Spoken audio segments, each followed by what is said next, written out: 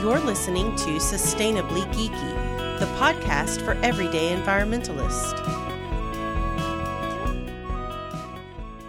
Hi, you're listening to Sustainably Geeky. Today, we are going to talk about birds, and I have Anna Matthews here, who is the science coordinator for the Oaks and Prairies joint venture at the American Bird Conservancy. So Anna, thank you so much for being here. Can you start by just telling us a little bit about yourself and how you got into this line of work? Yeah, thank you for inviting me, by the way. I really appreciate it.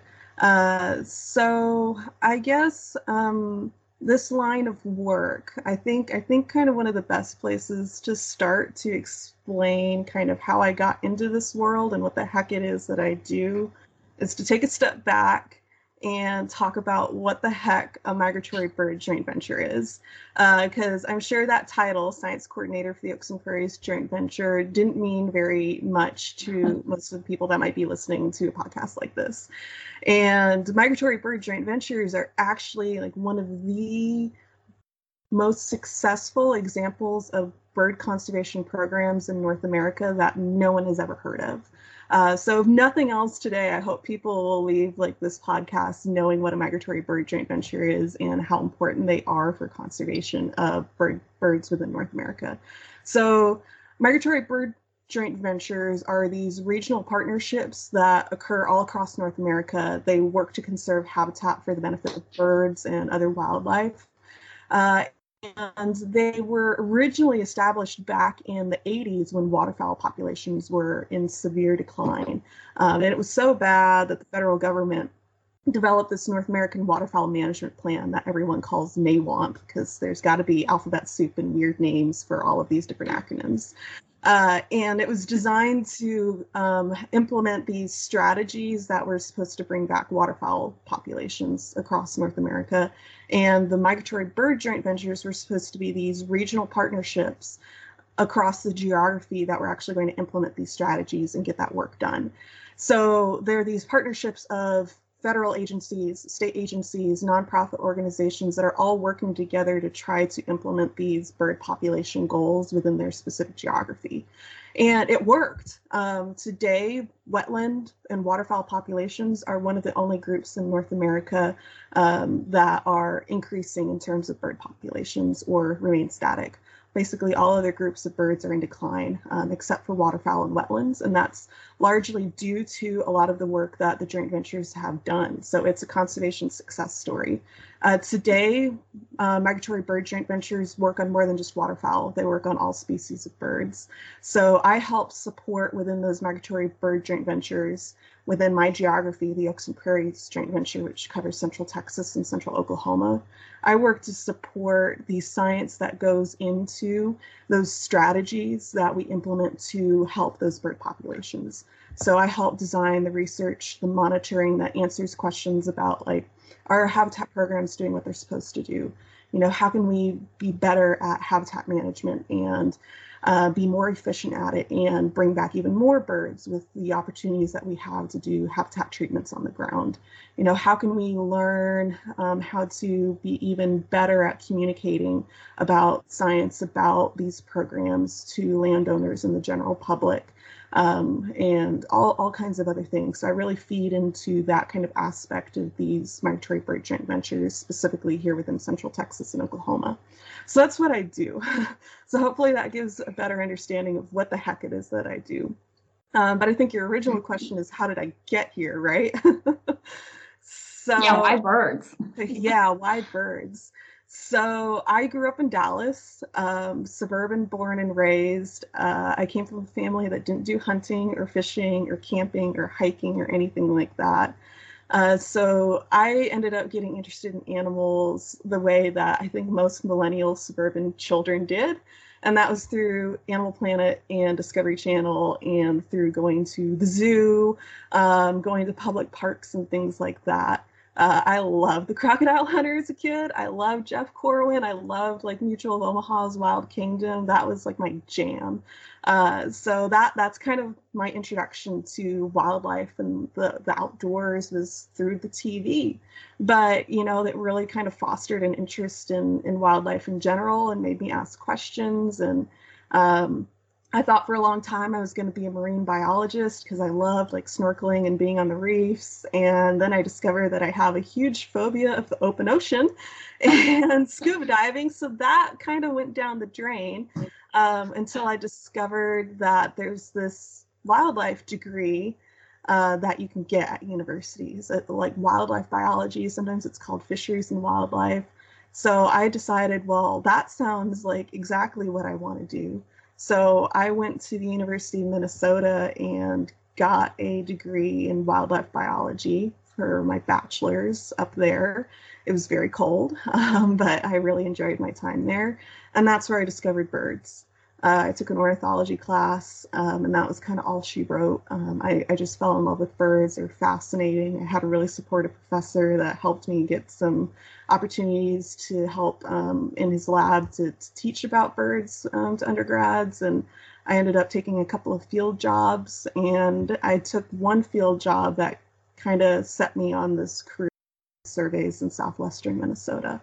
And I just fell in love with grassland landscapes. There's nothing quite like standing in the middle of a grassland surrounded by wildflowers, and there's nothing out there except the wind and the birds singing and the grass moving in the wind. It's just amazing. And that was all she wrote. I ended up going to master's to get a wildlife ecology master's degree, where I studied grassland bird densities using a data set from the Oaks and Prairies joint venture.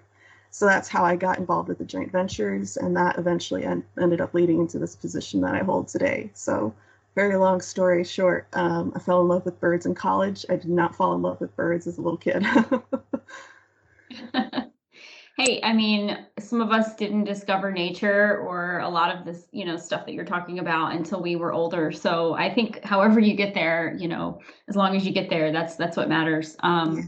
And I love that you pointed out that this was a successful conservation movement, because I think, we hear so much about all of the dangers and all of the dire emergencies happening, especially where, it relates to biodiversity and extinctions and things. So hearing that we can actually fix it if we just, have a concerted effort and we target and do the things that science tells us to do is really encouraging for someone like me, who sometimes can get really, bummed out, just hearing the constant barrage of bad news. So I'm glad to know that we are making progress in some areas. Yeah. Can you tell us a little bit more about what the American Bird Conservancy does? Yes. Yeah, definitely. So American Bird Conservancy really focuses on wild bird conservation in the Americas. So we're not just limited to North America. We work all throughout North, Central, and South America. And I think American Bird Conservancy really focuses on results and partnerships. So we're pretty small. I think just in the past couple of years, we finally passed 100 staff. So we're a pretty small organization, especially compared to some of the other bird and wildlife conservation organizations. So we really have to rely on partnerships in order to get our work done. So we partner with a lot of state and federal agencies and other nonprofits on local levels. Like in South America, I know we partner with local organizations to develop reserves for critically endangered species. But we also work in partnerships here within the Americas. We've got a lot of staff that work across different joint ventures within American Bird Conservancy. So we do a lot of habitat work on the ground in North America through those. And we also do a lot of different work addressing different threats to bird populations. So we have people that work on collisions with buildings, people that work on seabird threats, people that work on shorebird threats. So we do a little bit of everything, but at the end of the day, it really comes down to doing work that shows results. So doing work that actually changes bird populations and feeds into developing habitat or addressing direct threats to birds. Awesome. So you guys, so it's great to hear that you guys are working, I guess, like you said, within all of the Americas, because obviously birds don't know country borders, so they migrate. Yeah, they migrate all over. So that was one of the questions I had actually. was, since birds do tend to migrate hundreds or thousands of miles over the course of a year, just depending on the season, a lot of times it requires international cooperation between countries and states and everything. So how do you guys manage that, and what are some of the challenges you face? Yeah, so this is a great example of where partnerships like joint ventures come into play. So, like if we take, for example, the Oaks and Prairies joint venture, like I said earlier, we cover like central Texas up into central Oklahoma. And within our geography, during the winter, we are home to a lot of different species of birds that spend their summers breeding up in the northern parts of the US, up into Canada. And then our birds that spend their summers in our geography that breed within the Oaks and Prairies joint venture, we have quite a few species that then go in winter down in Mexico, Central America, South America. And on top of that, there are these flyways that birds use during migration. So they will end up, following the wind patterns essentially to migrate south and then back north again. And Texas happens to be right in the middle of the Central Flyway, which is a huge migratory pathway for many different species of birds. So we have all of these birds that come through this area that don't necessarily breed or winter here, but they might stop during their fall or spring migration to take advantage of some of the habitat that we have so that they can kind of refuel and rest up for the next leg of the journey. So we really have to think about, what are we doing within our geography that affects these populations that spend time elsewhere? And what's going on in these different areas where, some of the birds might call our area home for part of the year, but, these other places that they spend their time, what actions could be going on there that are affecting their populations too? So we have this thing called full annual cycle conservation. It's this concept of doing conservation that is guided by the entire annual cycle of a bird. So thinking about where it breeds, where it migrates through, and where it winters, so that we're doing conservation across all aspects of that, so that we're taking all of it into account. And that really requires us to partner with all of these groups that work in these different geographies of these ranges of these bird species, and that crosses geopolitical boundaries. Sometimes, we have species where we're lucky enough that a lot of their range is just contained within the United States, and that makes a lot of that work relatively easy. But we do have species that do cross those international borders, so that's where partnering across those agencies and making sure that we have plans, that we're developing plans across our priorities and finding common limiting factors that we need to address, making sure that we're coordinated in our efforts and that we're not contradicting each other's efforts, and that we're instead complementing each other's efforts is really critical. So I think, again, migratory bird joint ventures are a great example of that. We have to work across those boundaries all the time because our partnerships for directing the joint venture and what its priorities are already incorporate a lot of those different partners.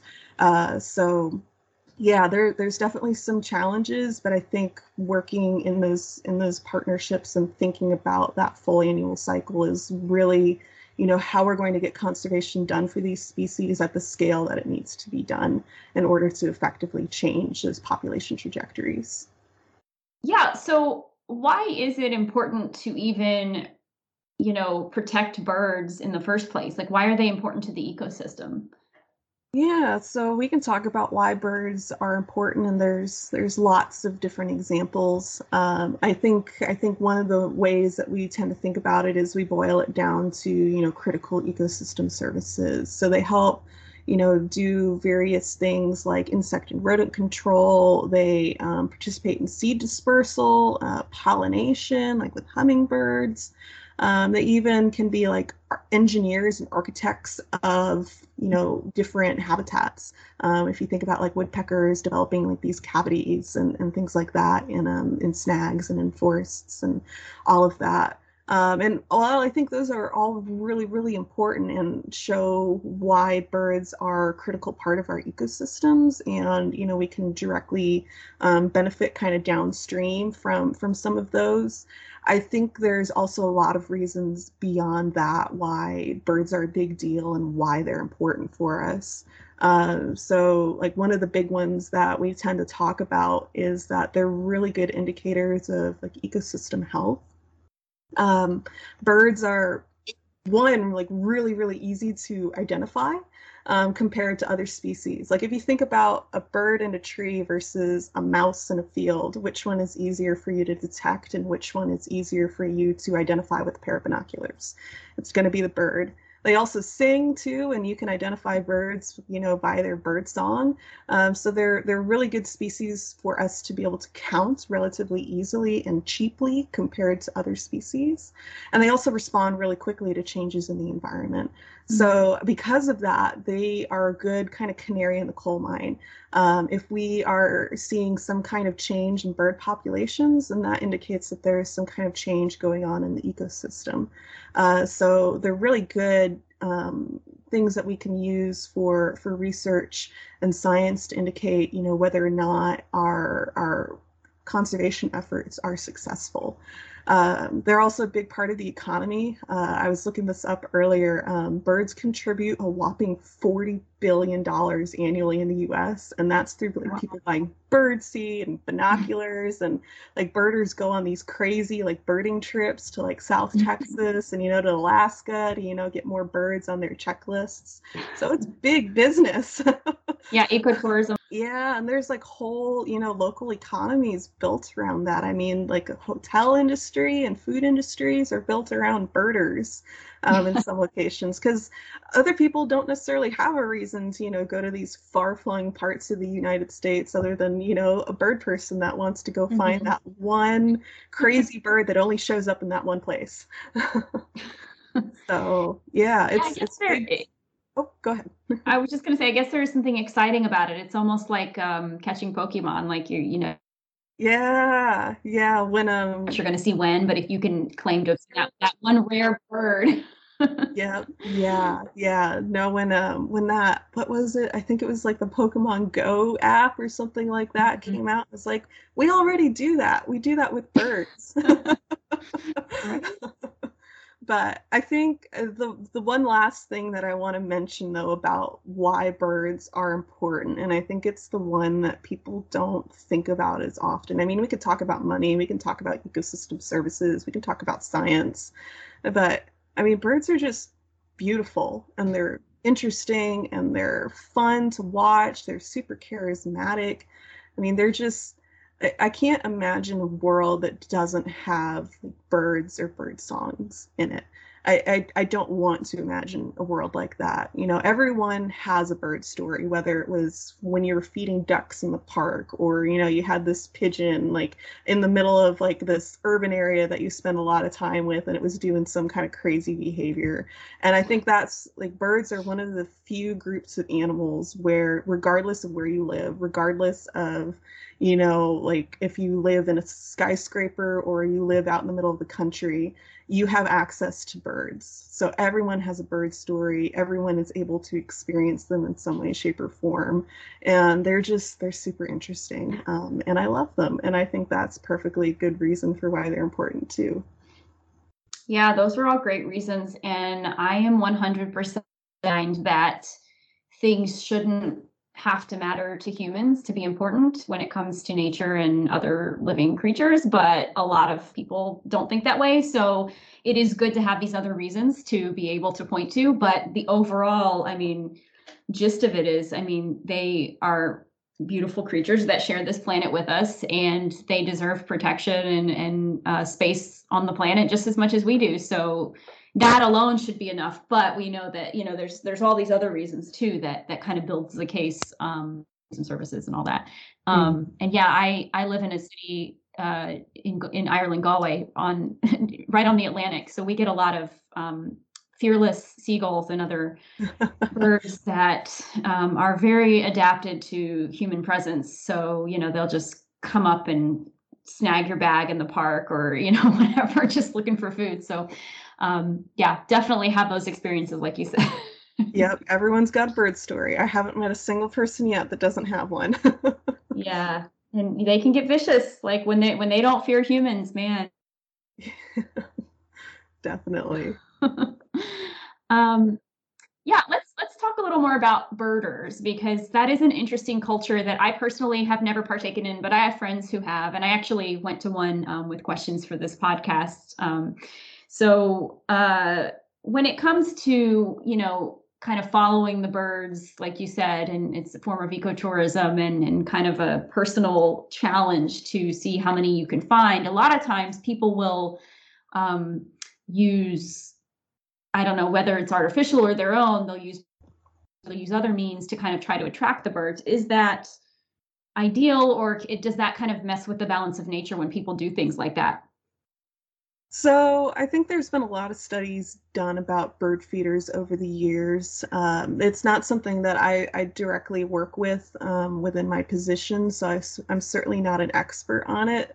But from what I've seen and what I've experienced, bird feeders can definitely be helpful. Like if we think about the crazy freeze that Texas had a couple years ago where the entire state shut down because none of us had any power, that was a really good example of like where bird feeders are really important. I was tossing out bird seed like constantly into my backyard while that was going on, and it was disappearing faster than I could put it out, basically, because all of these birds were just so desperate for energy and resources that they couldn't get because it was cold and there was snow everywhere and all of their usual food sources weren't available. So I think if we think about it in that context, bird feeders and supplemental feeding in that kind of sense can be really beneficial in the face of like extreme drought and extreme winters and things like that.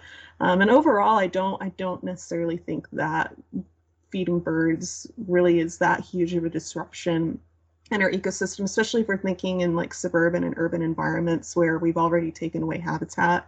Bird feeders might be providing an opportunity for some of those species to persist. But again, I'm certainly not an expert in all of that. One thing I do want to mention, though, is that bird feeders, I kind of like to think of them as like a buffet for birds, right? So when you go to the buffet, they have like the sneeze guards and all of that, right, around the salad bar and stuff like that. But all it takes is like one person that isn't feeling too good with like dirty hands, and then all of a sudden everyone that eats the pasta salad that day is sick.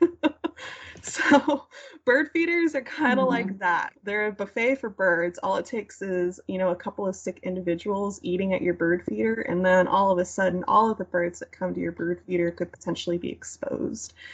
So diseases like conjunctivitis and house finches or bird pox, when you have bird feeders up, you want to clean them pretty frequently so that you're reducing the possibility of those diseases being passed to other birds that visit your feeders. It's also good too to keep an eye on your birds and be prepared to take your feeders down for a little bit if you do start to notice some illness coming up in your birds that are visiting your feeders.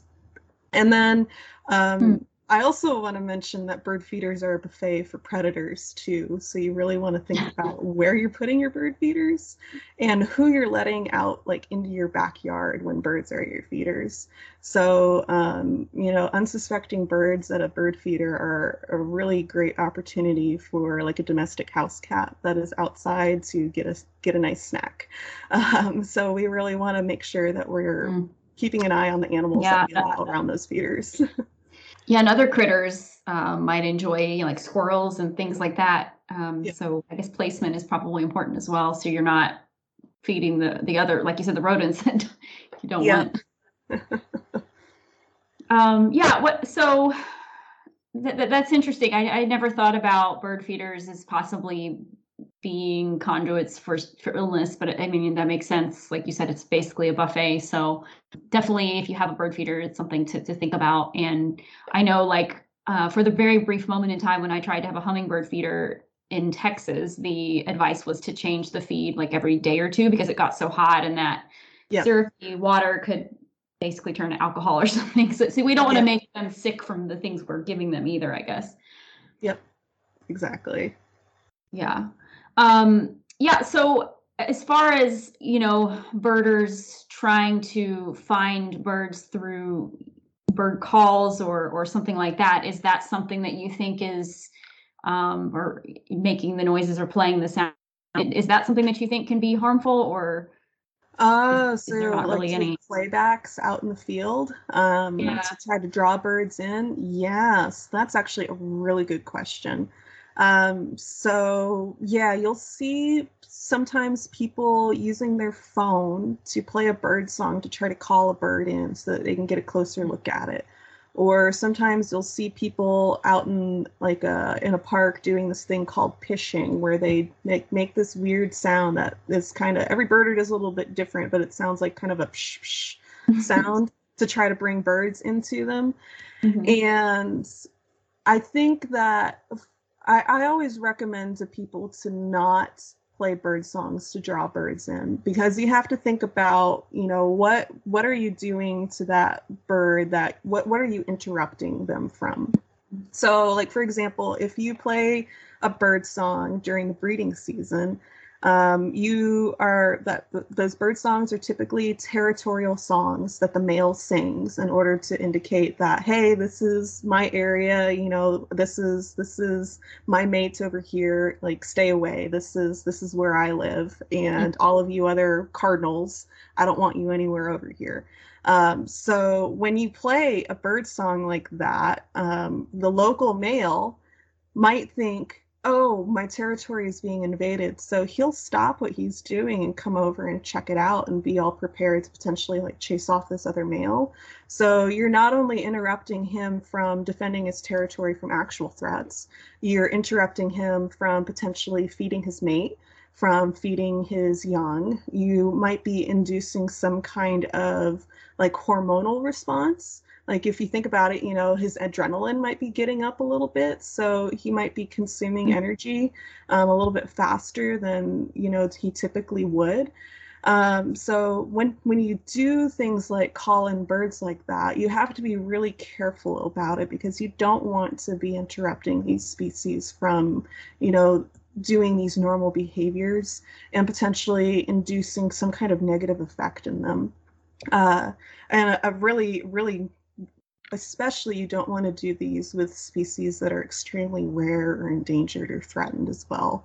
But I just as a rule of thumb, I really encourage people to not do that for any kind of species. You might occasionally see scientists doing it, and they're doing it where they've really thought out about exactly how they're going to do it and why they're doing it. They have really, really good reason. But if everyone goes out and starts doing playbacks like that, all of a sudden you have entire populations that are having behaviors disrupted. So yeah, that's a really good question. I'm glad you asked that.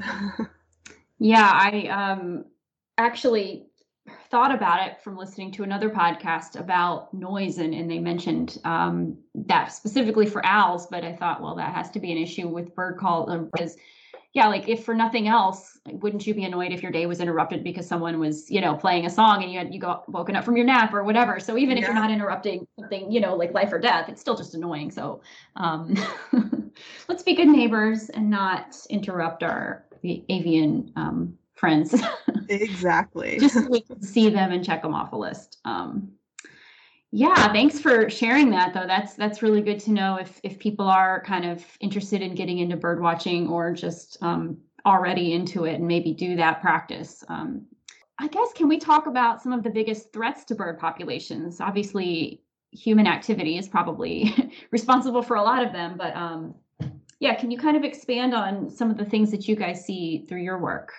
Yeah, so I can boil it down to, I think, three big ones. And like you said, all of them are basically because of people. So habitat loss is the biggest, most immediate threat.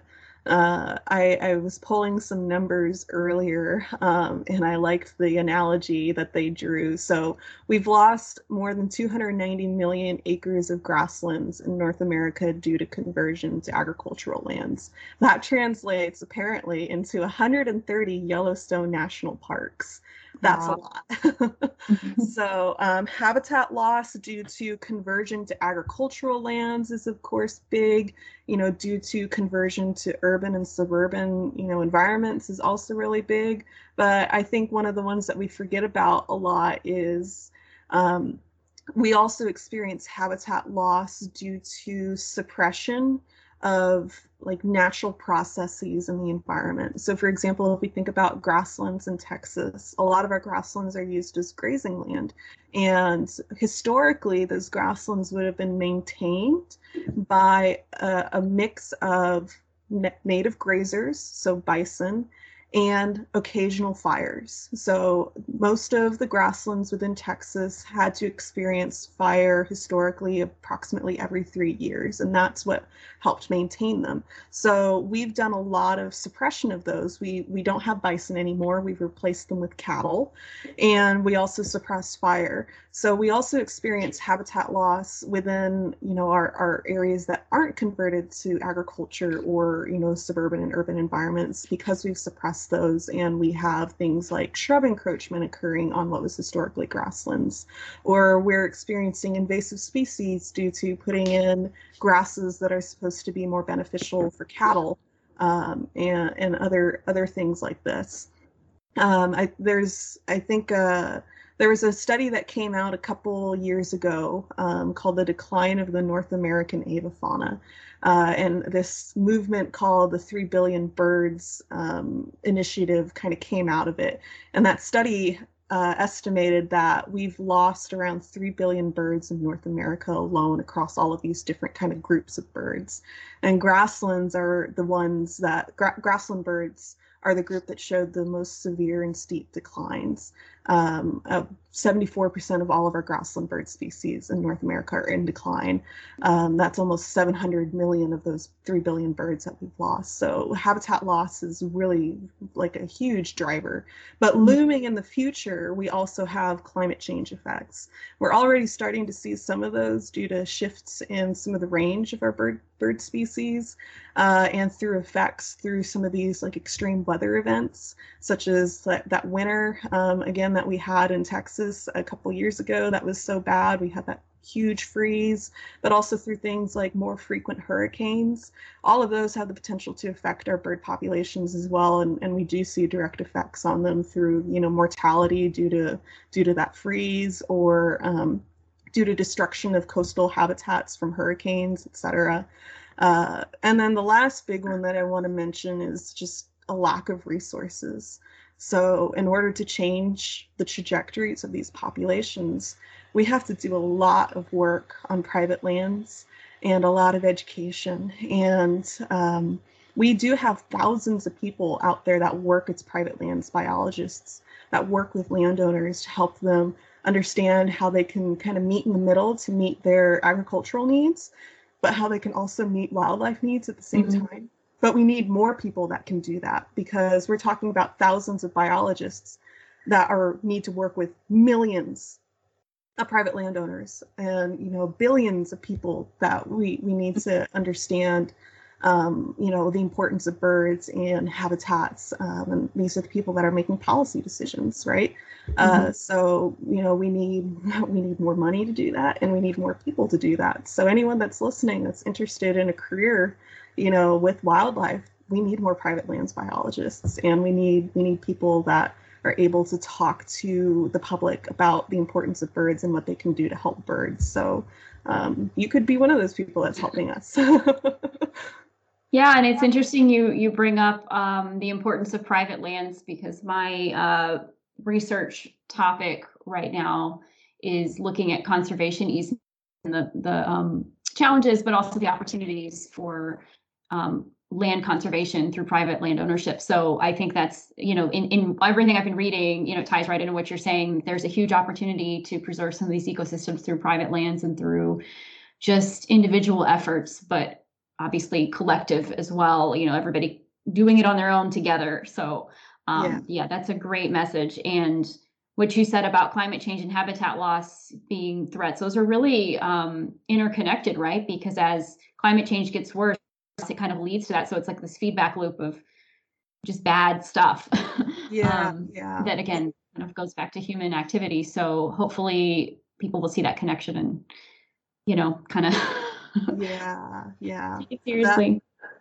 That connection between, climate change and habitat loss too, by doing habitat conservation, by making sure that we have lots of habitat for those species, that also kind of helps protect us against some of those range shifts and some of those effects of climate change, right? Because we're building resiliency into these populations. So if there's one catastrophic weather event, we don't run the risk of losing the last remaining population of this one species of bird. Mm-hmm.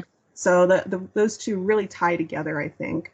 And I didn't mention these in detail, but I do want to make sure that, people know that there are lots of other threats too, that, some of these other threats might be things that people are more able to address in their day-to-day lives. And that includes things like bird collisions with windows in urban and suburban areas, the use of pesticides, even in your garden. If you have birds, visiting your garden and eating all of your strawberries, you might want to think about not using pesticides on those. And fisheries, overfishing is a really big issue as well, because that affects, the food sources for seabirds, invasive species and domestic cats, and even plastics. All of those are threats to birds as well. So don't think that the story just ends with climate change and habitat loss. Yeah. There are lots of other things contributing too.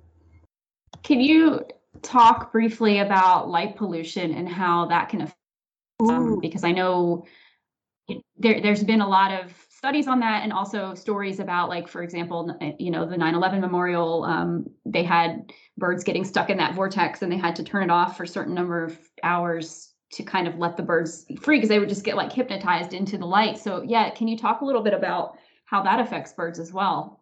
Yeah, that's definitely not one of my areas of expertise, but I will tell you what I know. And there's definitely other people at American Bird Conservancy that know a lot more than I do. So basically, like light pollution, especially like light pollution at night, the big thing there is a lot of these birds that they migrate at night. And a lot of their sense of direction comes from like light from the night sky, right? So when you have a city full of, ambient light coming from skyscrapers, coming from, all of the street lights, things like that, that kind of messes with their ability to navigate. So they might end up getting really confused as they migrate through some of these urban areas. And that can lead to, building collisions. It can lead to them kind of like getting off track and getting potentially trapped, like you said, in that vortex of light. So there's actually a lot of initiatives right now to try to get cities to turn off a lot of those lights during the migration period to help reduce some of that confusion and those risks as those birds pass through those urban areas. So that's about all that I know about those topics, but there's a lot of resources out there online to kind of help explain exactly what's going on and what you can do even within like your local community or your neighborhood to try to reduce the amount of ambient light that you have going on at night. Yeah, and I actually did an episode on light pollution a couple years ago, episode 13, and it talks more than just birds, but if you're interested in learning more about light pollution, and I think it is worthy to note that Texas recently was approved a dark sky preserve, like one of the largest or the largest dark skies preserves in West Texas a few months ago, out where the Big Bend area is, correct. And it's also partnership with Mexico. So that's a pretty cool thing that we have going on in Texas, and an international agreement even to help protect wildlife and dark skies. Yes. Oh, let's see. We were talking about threats to birds. Something else that we hear a lot about these days are wind turbines. And that's actually one of the big arguments against wind power, is that they are avian murder machines. So what are your thoughts on this, or what does the science show, I should say? Because I know there are, bird deaths that result from this, but there's also bird deaths that result from climate change, and sensibly wind power will help with that. So what is the science? Yeah, so there's a lot that there's a lot that we're still learning about, wind energy and birds and their migratory paths and all of, you know, their behaviors and their kind of day-to-day patterns and things like that. That's again, I do more kind of the landscape level kinds of conservation. So I don't necessarily work a lot with wind energy specifically, and we actually have some staff at ABC that work directly with those kinds of issues. But what I can tell you is that, like you were saying, and we were just talking about earlier, climate change is this huge looming threat. And we have to do something about it. And that means that we have to switch away from fossil fuels and we have to utilize renewable energy sources. Wind is a big one of those. I think wind energy in the long term is something that we are going to have to use, but we can be smart about how we use it. We do see mortality at wind turbine facilities for birds, and we especially see it for bats. Bats are pretty negatively affected by wind energy facilities. So we can think about, you know, where are we putting those wind energy plants? You know, where are we putting them? Right in the middle of a gigantic migratory pathway for birds? Are we putting them in critical habitat where, you know, in order to put up those turbines, you know, we have to put in roads, we have to put in like these pads so that we can, you know, put up those turbines? If we think about those kinds of things before we go into, you know, developing those wind energy facilities, I think that could go a long ways to kind of trying to find this happy medium between having this renewable energy source, but also, you know, doing bird conservation. And like I said, we're still learning a lot. There's a lot of people that are studying the effects of wind energy facilities on wildlife, including birds and bats. And we're studying a lot about, you know, how birds move and how they migrate with the advent of, you know, satellite tracking technology that you can put on a bird. We've learned so much in just the past, you know, 10 to 20 years about migratory movements and where birds move through. And same thing with like citizen science data that's collected through platforms like eBird, where, you know, all of those birders that, you know, go nuts about their lists, they can put their lists into eBird and associate it with geographic locations. We now have better understandings about, you know, the timing of migrations and exactly kind of where those migrations travel through, just through data like that as well, which can kind of help contribute to an understanding of where we might want to think about where we put these kinds of facilities so that we don't negatively affect bird populations. Yeah, that's I think is with anything else that humans do, you know, we should think about, like you said, how it will affect the specific landscape we're looking at developing. So yeah, just because it's open land and it's windy doesn't mean it's maybe the best location for that. Yeah. Thinking through some of those other nuances for sure. Well, I guess let's kind of switch gears and talk a little bit about, you know, in the work that you do, I guess, is there anything related specifically to your ability to do your work, or I guess, is there resistance that you meet, or funding, or any other challenges to physically actually do the work? Not that I can really think of off the top of my head. You know, I think that we have a lot of support from, you know, the partners that are involved with the work that we do, ranging from, you know, Texas Parks and Wildlife and the Fish and Wildlife Service and, you know, Audubon and Quail Forever. We've got a lot of, you know, different agencies and organizations that are all participating and trying to do conservation on this scale.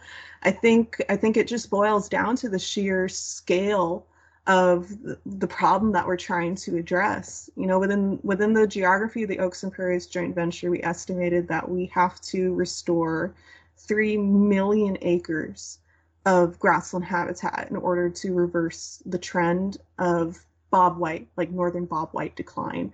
And that's kind of that species has such a big territory size that if we restore that much grassland, then it'll encompass a lot of the needs of other species as well that are kind of our priority and target species for bird conservation in the geography.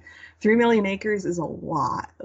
It's a lot just within that one geography. So, you know, trying to find programs that help us do that and then find people to implement those programs, I think is a lot harder than anything else that we do within the Oaks and Prairies joint venture. We have this program called the Grassland Restoration Incentive Program, which works with landowners within kind of select counties to try to help them do habitat treatments on their properties that benefit grassland birds. We never are short of like projects. There's always people that are interested in doing projects with us. I think it's more, we don't have the number of biologists like we were talking about earlier to be able to interact with enough landowners right now to, really like move the needle as much as we need to move it in order to reach that 3 million acre goal.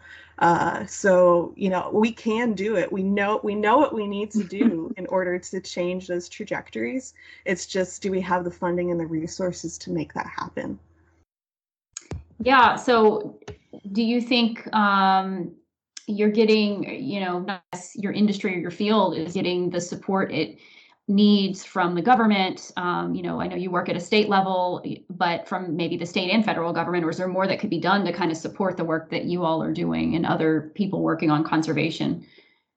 No, we definitely have, support. The state wildlife agencies, Texas Parks and Wildlife and Oklahoma Department of Wildlife, they contribute to that habitat program that I mentioned earlier. They support and help guide the priorities of the joint venture. They're both members of the management board of the joint venture, the work that we do. We partner a lot with federal agricultural programs through NRCS. So a lot of those agricultural programs like EQIP and CRP and CSP, I know it's a lot of alphabet soup, but that's like the Environmental Quality Incentive Program, the Conservation Reserve Program, Conservation Stewardship. All of these different agricultural-based programs are also being used to the benefit of wildlife. So I think there's a lot of support out there, and certainly from the NRCS and those agricultural programs, we've got a lot of crossover between the goals of the state agencies and what we need to do for bird conservation and habitat conservation to support those birds. So there's definitely a lot of I think overlap in the work that we do, and we can't do it like that joint venture partnership. It only exists because we have the buy-in and the support from all of those groups. Well, that's good, and that's encouraging to know that it is a priority for government as well as the private sector. It just sounds like the biggest issues, as with anything, is funding and, of course, manpower. So yeah. Well, so since you've brought it up a couple times, it sounds like there's kind of a shortage of, people working in this field. What would be your suggestions or advice for someone that may be interested in working, whether they're just starting out, going to school and want to shift into the field? Yeah, so if you are just starting out, you're in high school still or in the early stages of your college career, we do have degree paths at a lot of different universities for rangeland ecology or wildlife biology, or sometimes there's like different applied ecology tracks and things like that. So I'd really recommend that you look into those degree programs. And a lot of what I've talked about is private lands and private lands biologists. So one thing that we've noticed kind of over the past few years is we have a lot of people like me that come out of those programs that have a good understanding of, the ecology of wildlife systems and, natural history and all of those things, but they don't have a lot of experience, working in rural landscapes. They don't have a good understanding of how agriculture works.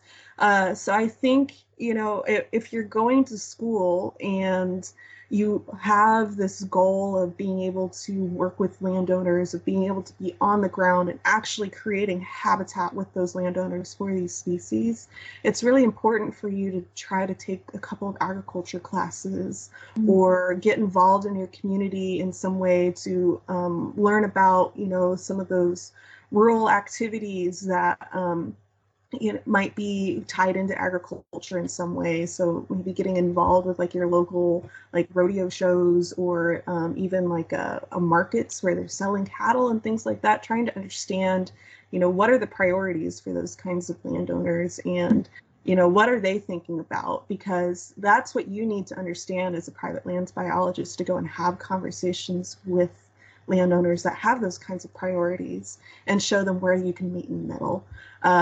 So I think that's one of the big ones that I've seen recently. But also know that, if you're coming into this later in life, I've met plenty of people that have kind of switched from geography into, rangeland ecology or wildlife biology. I've known some people that have switched from, I think, even like communications into wildlife biology. So I think there's a lot of different avenues, but you just might need to kind of go back and fill in some of those gaps that you might not have had an opportunity to learn about so far. And also don't forget that there's plenty of opportunities to work in urban settings too. So we have urban biologists that work in the cities through Texas Parks and Wildlife to help guide like urban biology programs for conservation and different outreach and education programs as well. So there's lots of opportunities to get involved at a lot of different scales. Yeah, that's great. And I would think like you said, maybe if you're not interested in working in this full time, there's still things that people can do to help. So what would you suggest if someone maybe is interested in birds or conservation, but doesn't want to, make it a career? How can they kind of help your efforts, or just be a citizen scientist, I guess? Yeah, so I mentioned this earlier. There was that 3 Billion Birds initiative that came about after the publication came out that said that we'd lost approximately 3 billion birds in North America.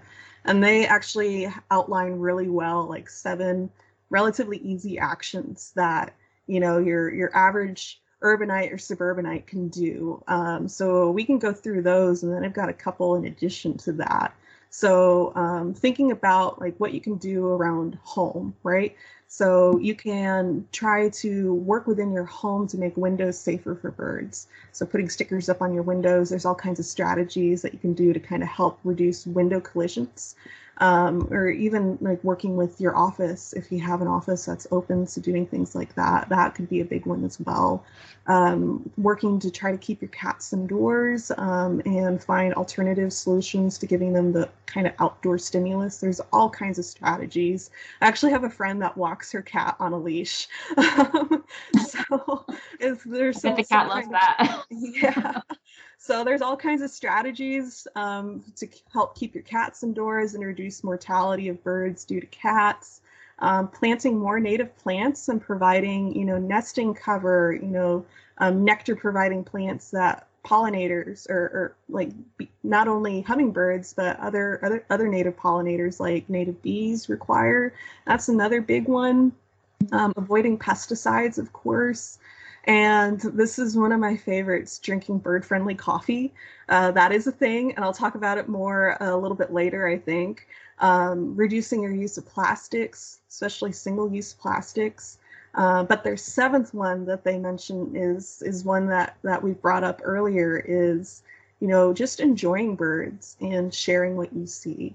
So using platforms like eBird to share sightings that you have of birds, even in your backyard, that's useful data, and it's also fun. So just make sure that you enjoy birds and share that enjoyment with other people, whether it's, through keeping a list on an eBird app, or, going birding with your friends, or just walking through a park and showing your friend, hey, that's a northern cardinal. That's a step in the right direction too. Beyond those 7, though, if you do own lands, think about working with a wildlife biologist or other experts to try to develop a wildlife management plan that incorporates, actions on your property that can be beneficial for birds and other wildlife. And of course, don't forget about the power of your voice within, determining politics, actions within your community, your neighborhoods that might benefit birds as well. So, as you were going through that list and you mentioned windows, it made me think of the birds that are hundreds of stories tall. I don't know how high they go, but they're a lot of times nothing but glass. So is that an issue with birds since they're so tall and they are so shiny? I mean, do you hear about a lot of birds crashing into those? Yeah, there are actually some groups that I can't remember what they're called. I might have to look this up later and see if I can find the link for y'all. They survey underneath these skyscrapers and collect birds that have died from hitting the skyscraper. So we actually have data out there that tells us, the amount of mortality that some of these skyscrapers cause in some of these bird populations. Kind of like we were talking about light earlier. A lot of that I think tends to happen during migration. These birds are flying through and all they see is just a reflection of the sky, so they think it's more sky and they get confused and hit the window. But it's not just tall buildings too, like short buildings that are have walls of glass can also have these kinds of effects. There was something I was looking at before. It's actually the reflections of vegetation, things like that, like around your windows on your house or outside your office window. We have less data just because not as many people are collecting data on those kinds of situations. Skyscrapers are a relatively easy one to collect data on, but it's also not an insignificant source of mortality as well, I believe. Interesting. So many things that you just don't think about until you start talking through these issues, and then you realize, wow, what an impact our things that we take for granted have on nature in general, not just birds, but it makes you kind of wonder how much of it is actually necessary and how much we could do without or well, and so interesting, and I know I've learned a lot. Is there anything else you haven't already talked about that you want to throw out there before we move on to our green life hacks? I think the only thing that I want to throw out there are potentially some resources for anyone that's interested in getting into birds, if that's okay. Definitely. Yeah. So, if you are just interested in learning more about birds, you know nothing or you know very little, I highly recommend that you check out David Attenborough's Life of Birds. It is an amazing series that takes you through all kinds of crazy behaviors and crazy songs that birds do all across the world. You're going to see birds that you're I didn't even realize that was a possibility.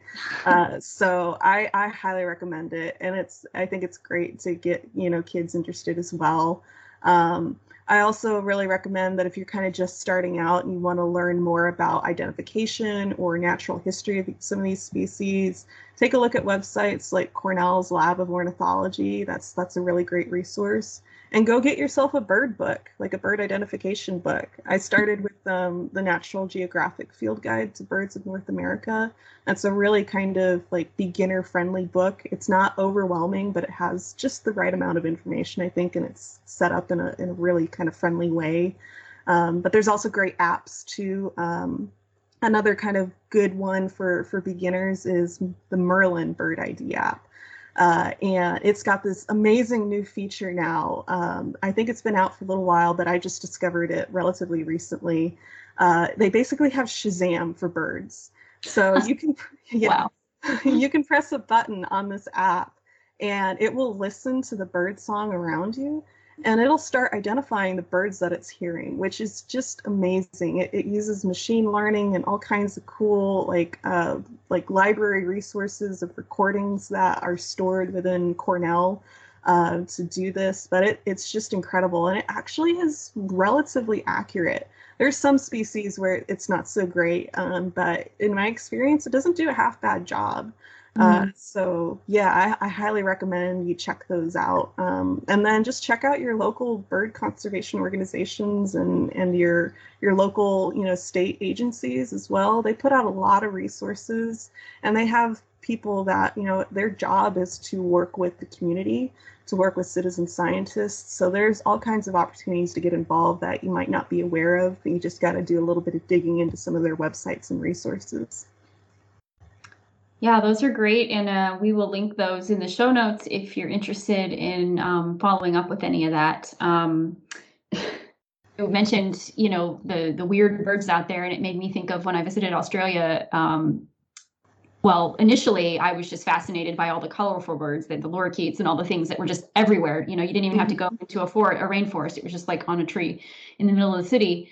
But the one that I thought was the coolest was the cassowary because it just looks like a dinosaur. I Yeah. know it's a flightless bird, but it was still just like terrifying, but I couldn't stop, like searching for one in the wild. So, yeah. Yeah. A more local bird that also is very dinosaur-like too. If you've ever seen a group of wild turkeys running across the field, there is nothing that looks more like velociraptors than a turkey running across the field, and you can just kind of see the shape of the body and the head peeking out. So there's cool birds, halfway around the world, but yeah, there's some pretty cool ones right here at home that might show up in your backyard too that have weird behaviors and all of that. So yeah, Australia, oh my God, the birds there are so amazing. Yeah, all the animals there, but yeah, I mean, I was just blown away. Do you have a favorite bird? Or would you Ooh, feel guilty picking just one? that's like asking a parent to choose a favorite child, I I think. know. I think my favorite bird changes every day. Mm. But the one that stays consistent, I can't choose just one group of bird or one specific bird. I'll say that I really like corvids, so that's anything like a crows, ravens, jackdaws, magpies, jays. Those are all in the corvid family of birds. I love those guys. They're just so incredibly smart, and they have so many interesting like things that they do. They use tools. There's some species of those birds that use tools, which is just incredible to me. And the problem solving skills are just amazing.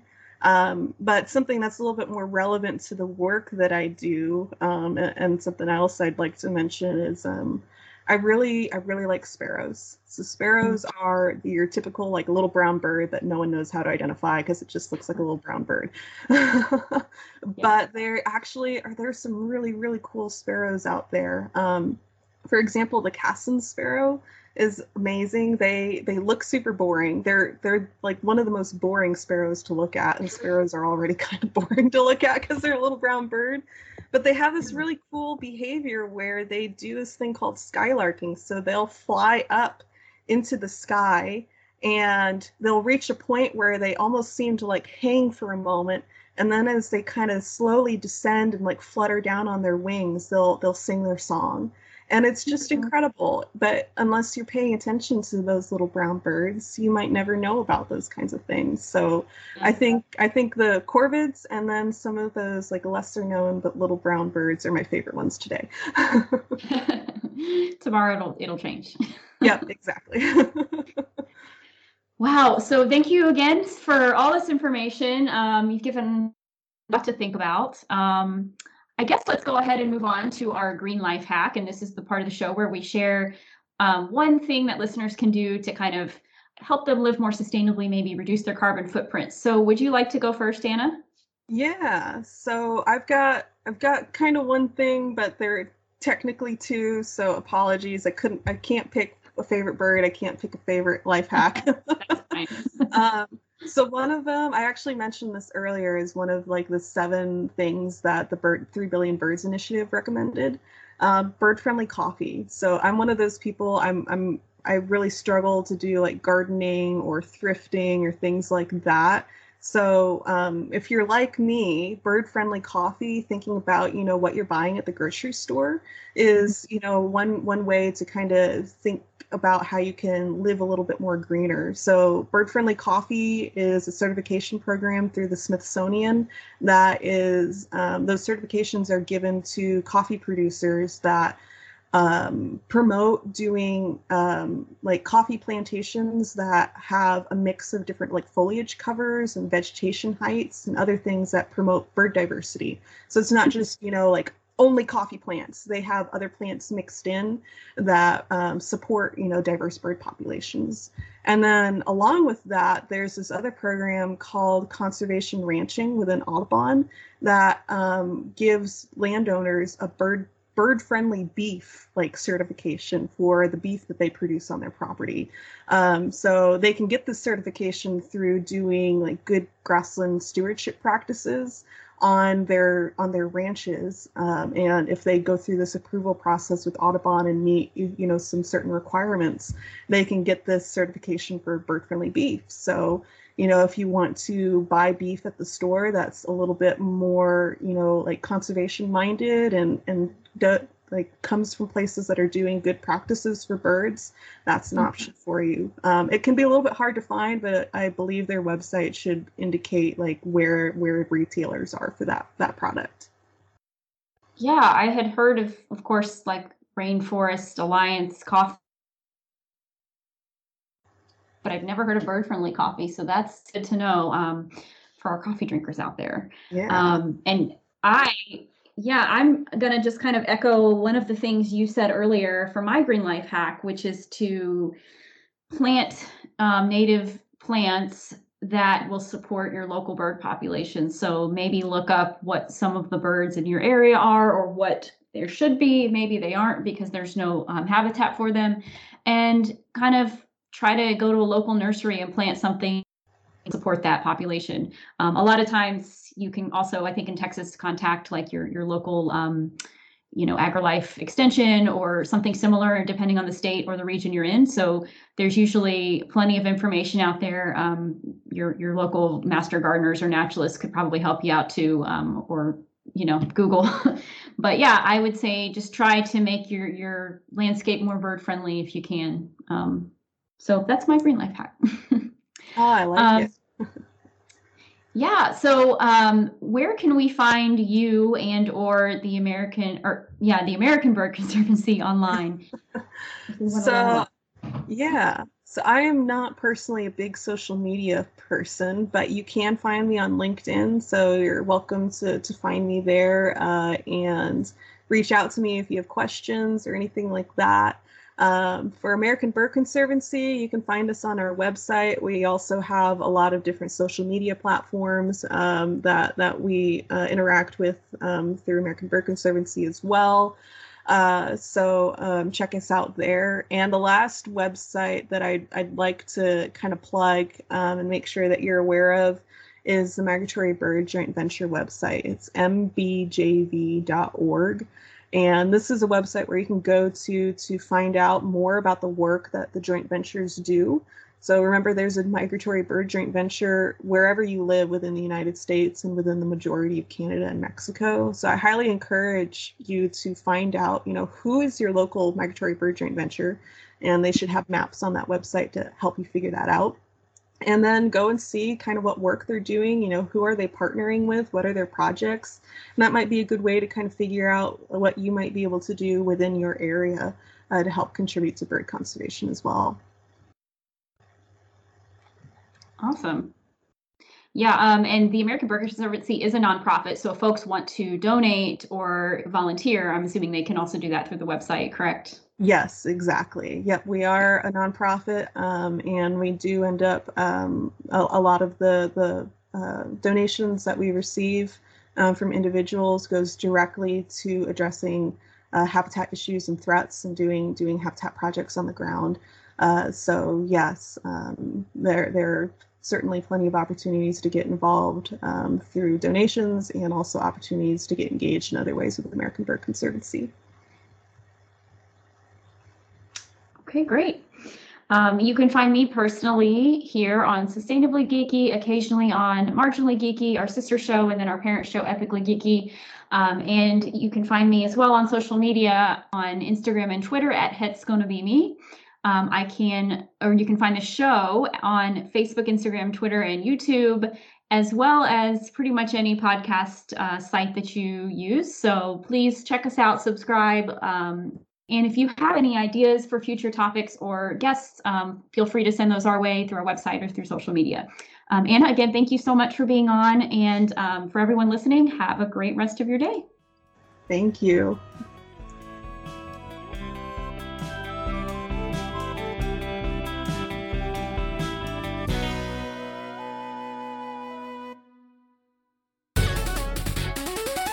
This has been a presentation of the Epically Geeky Network.